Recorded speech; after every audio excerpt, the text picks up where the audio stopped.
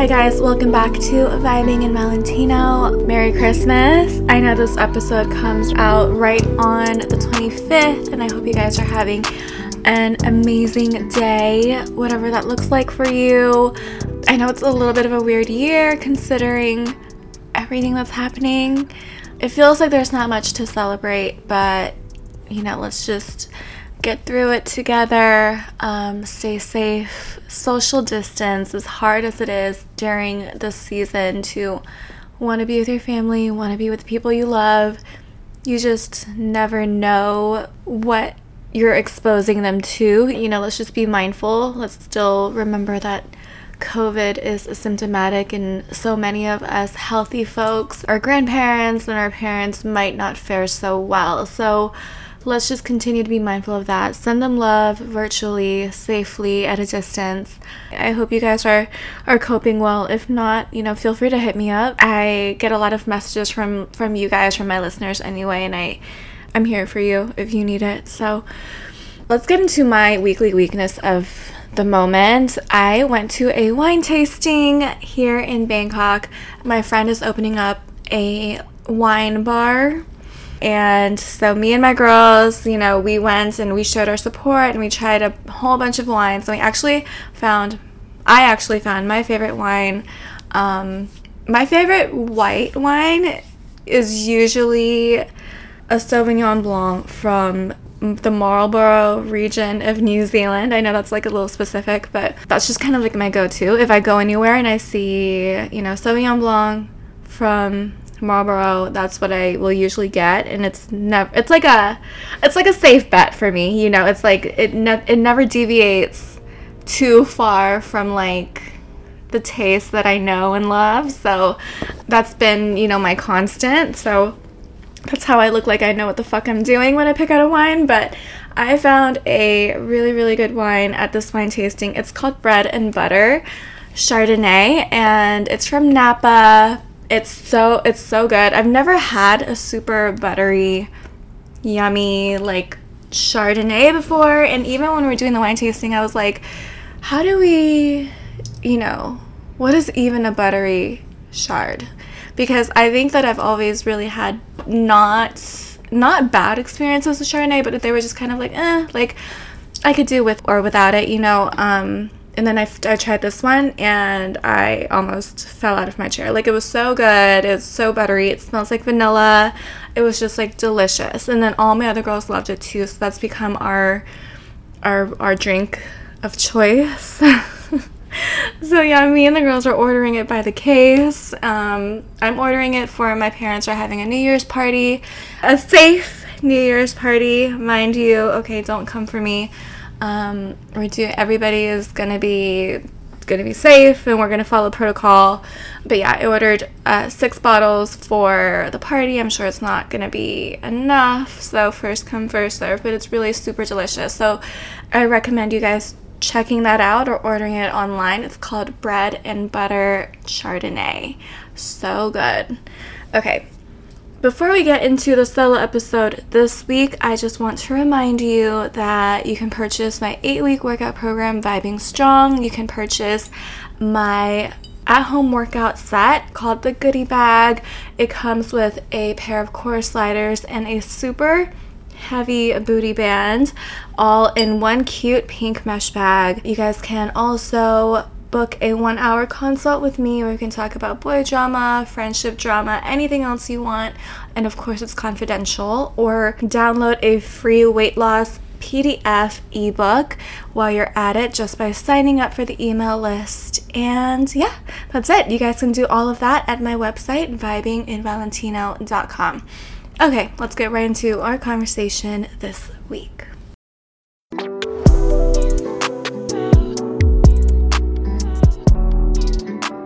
So today I'm touching on 2 different topics. One is kind of seasonal. It's based off of, just the holiday spirit and based on my own previous experiences. And the other one is just kind of what I've been taught growing up and grown up seeing.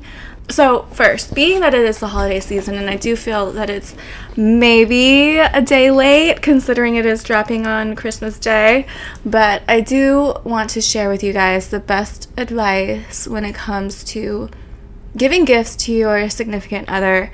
If he is somebody who is very masculine, very alpha male, somebody who is kind of like the breadwinner, provider in a dynamic, if he's kind of the more leadership role, if he's in that role more than you in the relationship, in the traditional sense, and I mean, don't come for me, please, like, I think you guys know what I mean, so not saying that you can't be a leader in like the, you know, in the relationship, like none of that, you know, do what makes you happy. For me, I find myself to work best when I am not in the full leadership, aggressive role in a relationship. I find myself to be more of like the pampered princess. You know, of course, I make the environment and I make him happy. I give him peace of mind, all of the stuff that you cannot buy. But financially, I mean, I have my own too. I'm a trust fund baby. I've never hidden that fact from anybody, but he would be the one to financially provide and, you know, be more in the forefront when it comes to anything like financial. So first of all, I see those viral clips that circulate online about girls, you know, doing the most for the guy, getting him property, getting him jewelry or something, only for him to be kind of ungrateful or find out that he's cheating on the girl. So I think the lesson to be learned overall here is that you should never give your man more than what he can give himself or you. So as the feminine counterpart, you can want to see your man have the world, or woman, your masculine woman. You can want to see them have the world, but you can't be the one to give that to them. You can give him the support and create the environment for him to go out and get the world on his own and come back to you and be, you know, the point of rejuvenation and peace for him so he's able to go out there and conquer the world. But once you hand him the world, if you literally hand him the world, give him the world, like, yes, I went out and got this for you, he will stop feeling like the man. So if you give him something that he can't afford on his own, something that he can't afford to reciprocate to you, you're kind of like emasculating him with your gift. Likewise, if you're giving him something like property, something that takes work and brains and effort to turn profit and be something, and your man does not have those qualities, you may be emasculating him in a way where you're highlighting his inability to provide for you and your family unit. That's like if somebody made me CEO of a company and I'm like, ooh, and that's me speaking like from for myself. Like I would be like, oh no, no, not grateful for this opportunity because do you want me to go out and make a public statement that I can't fulfill that duty? Or, you know, it's kind of like putting him on the spot, and you never want that. We see these celebrity couples all the time buying each other jewelry and cars and all these crazy lavish things, but the point of those gifts is that they can all afford these things individually on their own. It's not like Kylie Jenner needed Travis Scott to be able to afford that new car. You know what I mean? And neither does he. So it's like once there is that kind of level playing field that we see monetarily as individuals, as a couple, these gifts have the opportunity to become something genuinely sentimental. So then what should you get a guy who is very masculine and already has everything money can buy? Or you don't want to emasculate him with your gift. Even if he doesn't have the means to get everything in the world that he wants, you don't want to be the girl to give him what he wants. Do you know what I mean? Like, if he can afford to buy a Benz, but you can, first of all, ooh, I almost broke the wine glass. Oh no, that would be the second one this week. First of all, yeah, okay, if he can afford a Benz, then you can get the Benz for yourself. Please, don't get him a car that he can't afford on his own. That doesn't seem very seems a little weird to me. You want to be the one who helps create him into the man that can get the Benz for himself. You know, don't spend your own money on a Benz for a guy, is what I'm saying. I hope that came out right. I'm not sure if that's going to like really relay the message the way I need it to be, but yeah. If the dynamic has been set up in the relationship and both parties know where they stand in the feminine masculine energy, then he's definitely not expecting a fancy new car from you. Even like in my relationship, like I've never made an effort to hide the facts that come from money. Like it's very difficult to hide that fact actually when you start spending more and more time around me.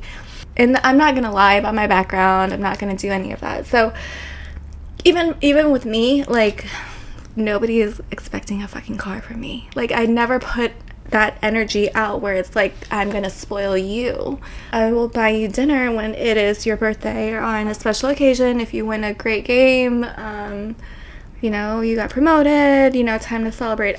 You have to set boundaries in the very beginning that, hey, I might have money. If this is the case for you, hey, I might have money or I might have the means to spoil you, but the dynamic here is you're supposed to be the one to spoil me. So, yeah, he's definitely not expects like a new car, iced out chain, nothing crazy. But the nice thing is if you love to spoil your man, the ones who are already rich and spoil you back and can afford to get everything on their own, they're less likely to feel emasculated when you do want to buy them something super nice, something designer or jewelry or something. I find that these masculine guys are probably the most appreciative of gifts that are custom for them, whether that's a custom cigar box, I've done this before, and I've filled it with like his favorite cigars, or a custom calendar. It's gotta be one of a kind, exclusive, you know, that doesn't mean it has to be expensive, but you have to be able to tell that there's a lot of effort that went into the gift and a lot of thought. So, for example, like the custom cigar box, it wasn't like I could go out to the mall and buy that. You know, you have to order it, design it, and then with the calendar from start to finish, it probably took me like 3 weeks for the planning, execution, production. It wasn't a lot of money that was spent. Neither of those custom examples that I've given you were a lot of money, but because it is something made just for him, he's never gonna be like, ew. You know what I mean? So it's like when you give him something that requires a lot of energy and time and effort like that, and they can tell, it's going to be very well received. So anything that shows a lot of effort and thought and something custom made just for him, something one of a kind, will usually be a really, really good gift to give somebody when you don't know what to give them. And doing things that he wants to get done that he doesn't have the time because of work is another great option. So my friend got her man's car detailed and wrapped for him for Christmas, and I thought that was such a cute gift. Just little things like that you know, you just know he would appreciate. That probably costs quite a bit of money, but you know, the reciprocation is there. So that's just something I want you to be mindful of, because at the end of the day, if you set the dynamic where there's a provider and a providee, is what I'm going to say, aspect to the dynamic, then you want to not do anything to disrupt that, you know. And the thing is, a lot of masculine guys are more comfortable being the provider than being the one provided for, because that just wasn't how nature intended it, you know. I'm not a feminist, obviously, but I'm also not anti-feminist, but I do think that men and women were created equal, just not in the same sense of the word. Like, we both are half of a whole in a relationship, but our job descriptions are not the same. Otherwise, we wouldn't be completely two different genders, you know? There's a yin and yang, there's a balance aspect to it, there's a feminine masculine aspect to it that I see in a lot of the relationships that are successful. So that is why I subscribe to the notion of being a very feminine partner. And the second topic I want to talk about when it comes to femininity is this notion of being one of the boys. And this will only apply to like being one of the boys with the guys or in front of the guy that you want to actually be with and date. I will be one of the boys around my brother and his friends, but I'm not trying to date any of them. So in my opinion, being one of the boys will only make you one of the boys, literally. Either you will get friend zoned or they will treat you like a boy, and who wants that? Acting like one of the boys will decrease your crush his ability to see you as feminine because he will associate you with his masculine environment. The essence of feminine masculine, again, lies in the desire of the masculine energy to protect and provide, and the feminine energy to be protected and provided for. And once you start to act like you can protect yourself, and in reality you should and can be able to protect and fend for yourself at all times. Like, you don't want to be completely helpless in the sense that you don't know how to survive in the real world. But there's a difference between that and being unable to drop the masculine for a guy to care for you. So once you start acting like you can protect yourself and you don't need him, or you're just as strong, or you can outdrink him and his boys, it fucks up the dynamic. I never really understood why girls thought this was a good method in landing the man. I mean, I don't know if it ever worked. Maybe it did. I can see why it'd be helpful if you didn't want to date the guy, because when you become one of the boys, you really get to hear and witness all the crazy boy behavior and that kind of man cave environment when they're left up to, you know, their own devices, when they don't have like a nagging mother figure around and they can just be themselves. You're like the KGB, right? You've infiltrated the enemy. And not saying men are the enemy, I love men, but you're like the KGB. You're in there, you're getting all the necessary intel. But in my opinion, that's not an attractive stance to have when you want to attract somebody. So for me, how I go about it and how I go about hanging out around like my boyfriend and his friends, or even my brother and his friends, I act like the little sister. That's even applied in college, where I was living with my boyfriend at the time and I was always around his teammates. I was like everybody's sister. I never wanted to be one of the boys because, I mean, none of that really just even sounds appealing to me. I'm very happy being like my girly little self. So for me to even step into a boy role is not me staying true to myself. And I'm not saying this to shade any tomboys out there. I think that everybody so far has cultivated their own identity and image. If that's who you are, that's who you are. But I'm just saying it from my opinion. So I've always been the little sister. I think I just got used to that role because I have an older brother in real life. So when you step into the little sister role, you still command a certain kind of presence. You know, like, they're not gonna be so like, oh yeah, I fucked her, you know, and then I fucked her friend. If you're around, there's still some kind of respect and decorum for you and some kind of consideration about you.